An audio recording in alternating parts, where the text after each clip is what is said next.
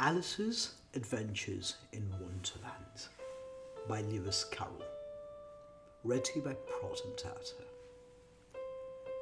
Chapter 6. Pig and Pepper. For a minute or two she stood looking at the house and wondering what to do next when suddenly a footman in livery came running out of the wood. She considered him to be a footman because he was in livery, otherwise, judging by his face only, she would have called him a fish, and rapped loudly at the door with his knuckles. It was opened by another footman in livery with a round face and large eyes like a frog, and both footmen, Alice noticed, had powdered hair that curled all over their heads. She felt very curious to know what it was all about and crept a little way out of the wood to listen.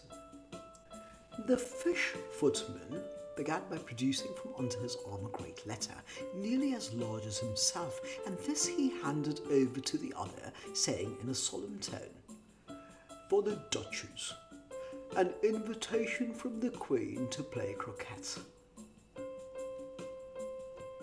The frog footman repeated in the same solemn tone, only changing the order of the words a little, "From the Queen, an invitation for the Duchess to play croquet." Then they both bowed low and their curls got entangled together. Alice laughed so much at this that she had to run back into the wood for fear of their hearing her, and when she next peeped out, the fish footman was gone, and the other was sitting on the ground near the door, staring stupidly up into the sky. Alice went timidly up to the door and knocked. "There's no sort of use in knocking," said the footman, "and that for two reasons. First, because I'm on the same side of the door as you are. Secondly, because they're making such a noise inside no one could possibly hear you." And certainly there was a most extraordinary noise going on within. A constant howling and sneezing, and every now and then a great crash, as if a dish or kettle had been broken to pieces. "Please then," said Alice, "how am I to get in?" "There might be some sense in your knocking," the footman went on without attending to her. "If we had the door between us, for instance, if you were inside, you might knock and I could let you out, you know." He was looking up into the sky all the time he was speaking, and this Alice thought decidedly uncivil. "But perhaps he can't help it," she said to herself. "His eyes are so very nearly at the top of his head, but at any rate he might answer questions. How am I to get in?" She repeated aloud. "I shall sit here," said the footman, "till tomorrow." At this moment the door of the house opened and a large plate came skimming out straight at the footman's head. It just grazed his nose and broke to pieces against one of the trees behind him. "Or the next day, maybe," the footman continued in the same tone, exactly as if nothing had happened. "How am I to get in?" asked Alice again in a louder tone. "Are you to get in at all?" said the footman. "That's the first question, you know." It was, no doubt, only Alice did not like to be told so. "It's really dreadful," she muttered to herself, "the way all these creatures argue. It's enough to drive one crazy." The footman seemed to think this a good opportunity for repeating his remark with variations. "I shall sit here," he said, "on and off, for days and days." "But what am I to do?" said Alice. "Anything you like," said the footman and began whistling. "Oh, there's no use in talking to him," said Alice desperately. "He's perfectly idiotic." And she opened the door and went in. The door led right into a large kitchen which was full of smoke from one end to the other. The Duchess was sitting on a three-legged stool in the middle, nursing her baby. The cook was leaning over the fire, stirring a large cauldron which seemed to be full of soup. "There's certainly too much pepper in that soup," Alice said to herself, as well as she could for sneezing. There was certainly too much of it in the air. Even the Duchess sneezed occasionally, and as for the baby, it was sneezing and howling alternately without a moment's pause. The only things in the kitchen that did not sneeze were the cook and a large cat which was sitting on the hearth and grinning from ear to ear. "Please would you tell me," said Alice a little timidly, for she was not quite sure whether it was good manners for her to speak first, "why your cat grins like that?" "It's a Cheshire cat," said the Duchess, "and that's why. Pig!" She said the last word with such sudden violence that Alice quite jumped, but she saw in another moment that it was addressed to the baby and not to her, so she took courage and went on again. "I didn't know that Cheshire cats always grins. In fact, I didn't know that cats could grin." "They all can," said the Duchess, "and most of them do." "I don't know of any that do," Alice said very politely, feeling quite pleased to have got into a conversation. "You don't know much," said the Duchess, "and that's a fact." Alice did not at all like the tone of that remark and thought it would be as well to introduce some other subject of conversation. While she was trying to fix on one, the cook took the cauldron of soup off the fire and at once set to work, throwing everything within her reach at the Duchess and the baby. The fire irons came first, then followed a shower of saucepans, plates and dishes. The Duchess took no notice of them, even when they hit her, and the baby was howling so much already that it was quite impossible to say whether the blows hurt it or not. "Oh, please mind what you're doing," cried Alice, jumping up and down in an agony of terror.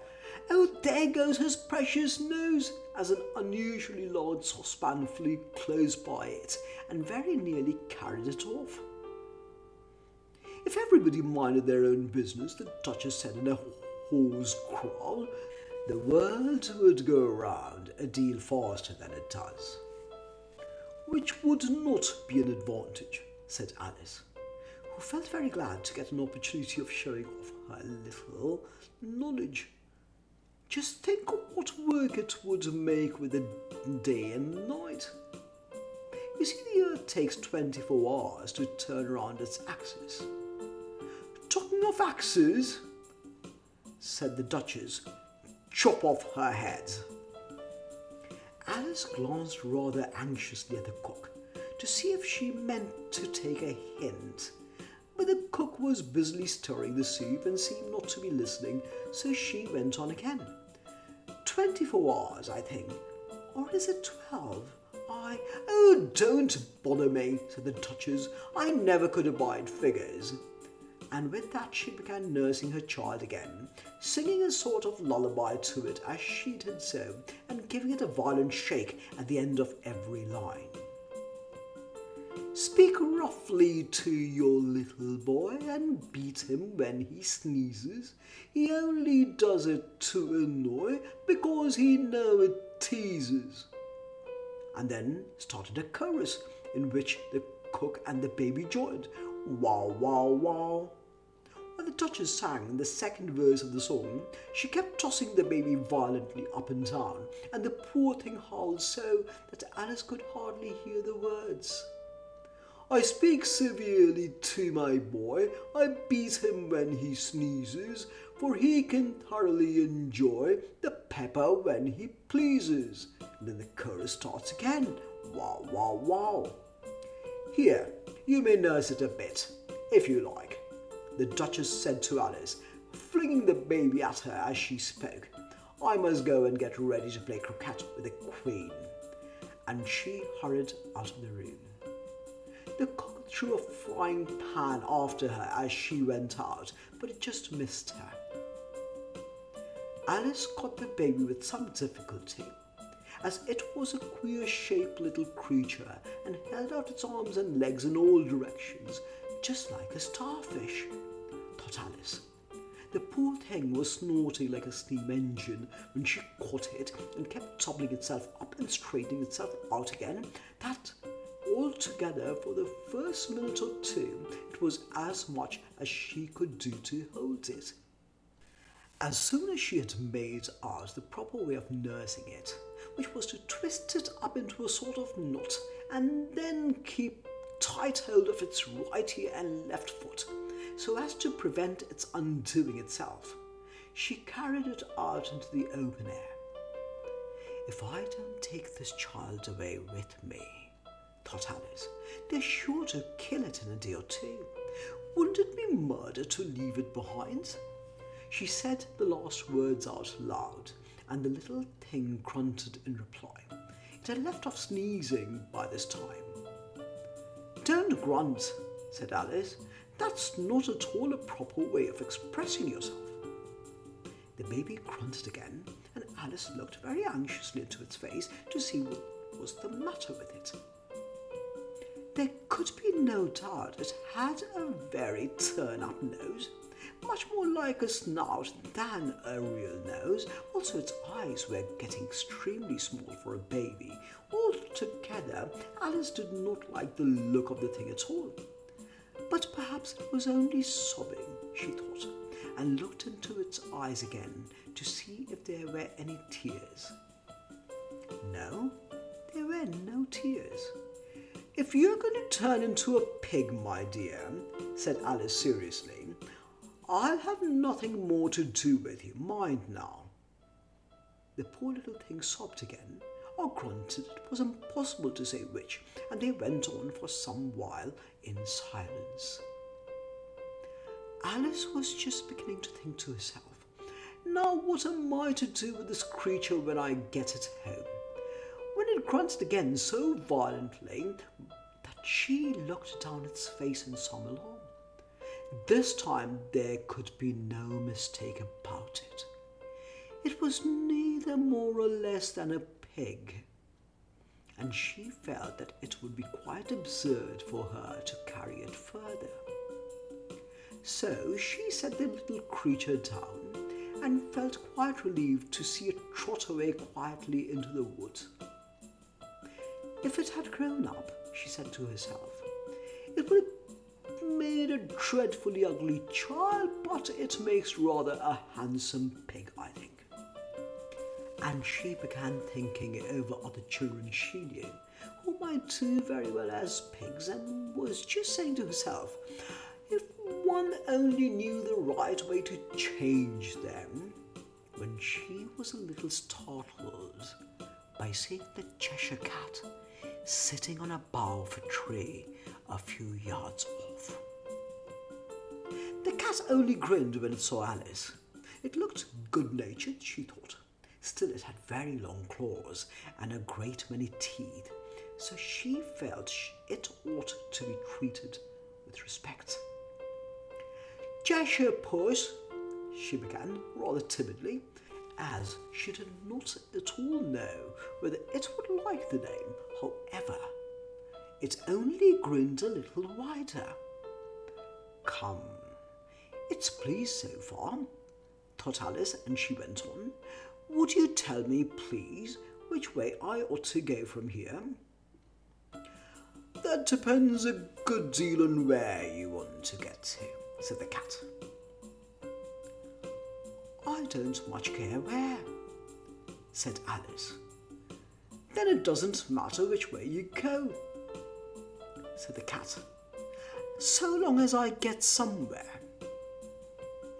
Alice added as an explanation, "Oh, you're sure to do that," said the cat, "if you only walk long enough." Alice felt that this could not be denied, so she tried another question. "What sort of people live around here?"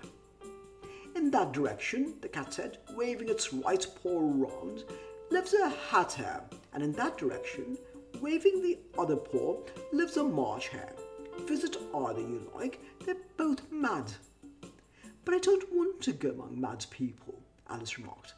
Oh, you can't help that, said the cat. We're all mad here. I'm mad, you're mad. How do you know I'm mad?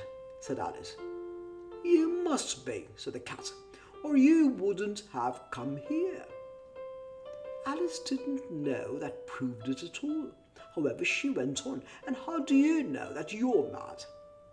To begin with, said the cat, a dog's not mad, you grant that? I suppose so, said Alice. Well then, the cat went on, you see, a dog growls when it's angry and wags its tail when it's pleased. Now I growl when I'm pleased and wag my tail when I'm angry. Therefore, I'm mad. I call it purring, not growling, said Alice. Call it what you like, said the cat. Do you play croquet with the Queen today? I should like it very much, said Alice, but I haven't been invited yet. You'll see me there, said the cat, and vanished. Alice was not much surprised at this. She was getting so used to queer things happening. While she was looking at the place where it had been, it suddenly appeared again. By the by, what became of the baby? Said the cat. I'd nearly forgotten to ask. It turned into a pig, Alice quietly said, just as if it had come back in a natural way. I thought it would, said the cat, and vanished again. Alice waited a little, half expecting to see it again, but it did not appear, and after a minute or two she walked on in the direction in which the March hare was said to live. I have seen hatters before, she said to herself. The March hare will be much the more interesting, and perhaps as this is May, it won't be raving mad, at least not so mad as it was in March.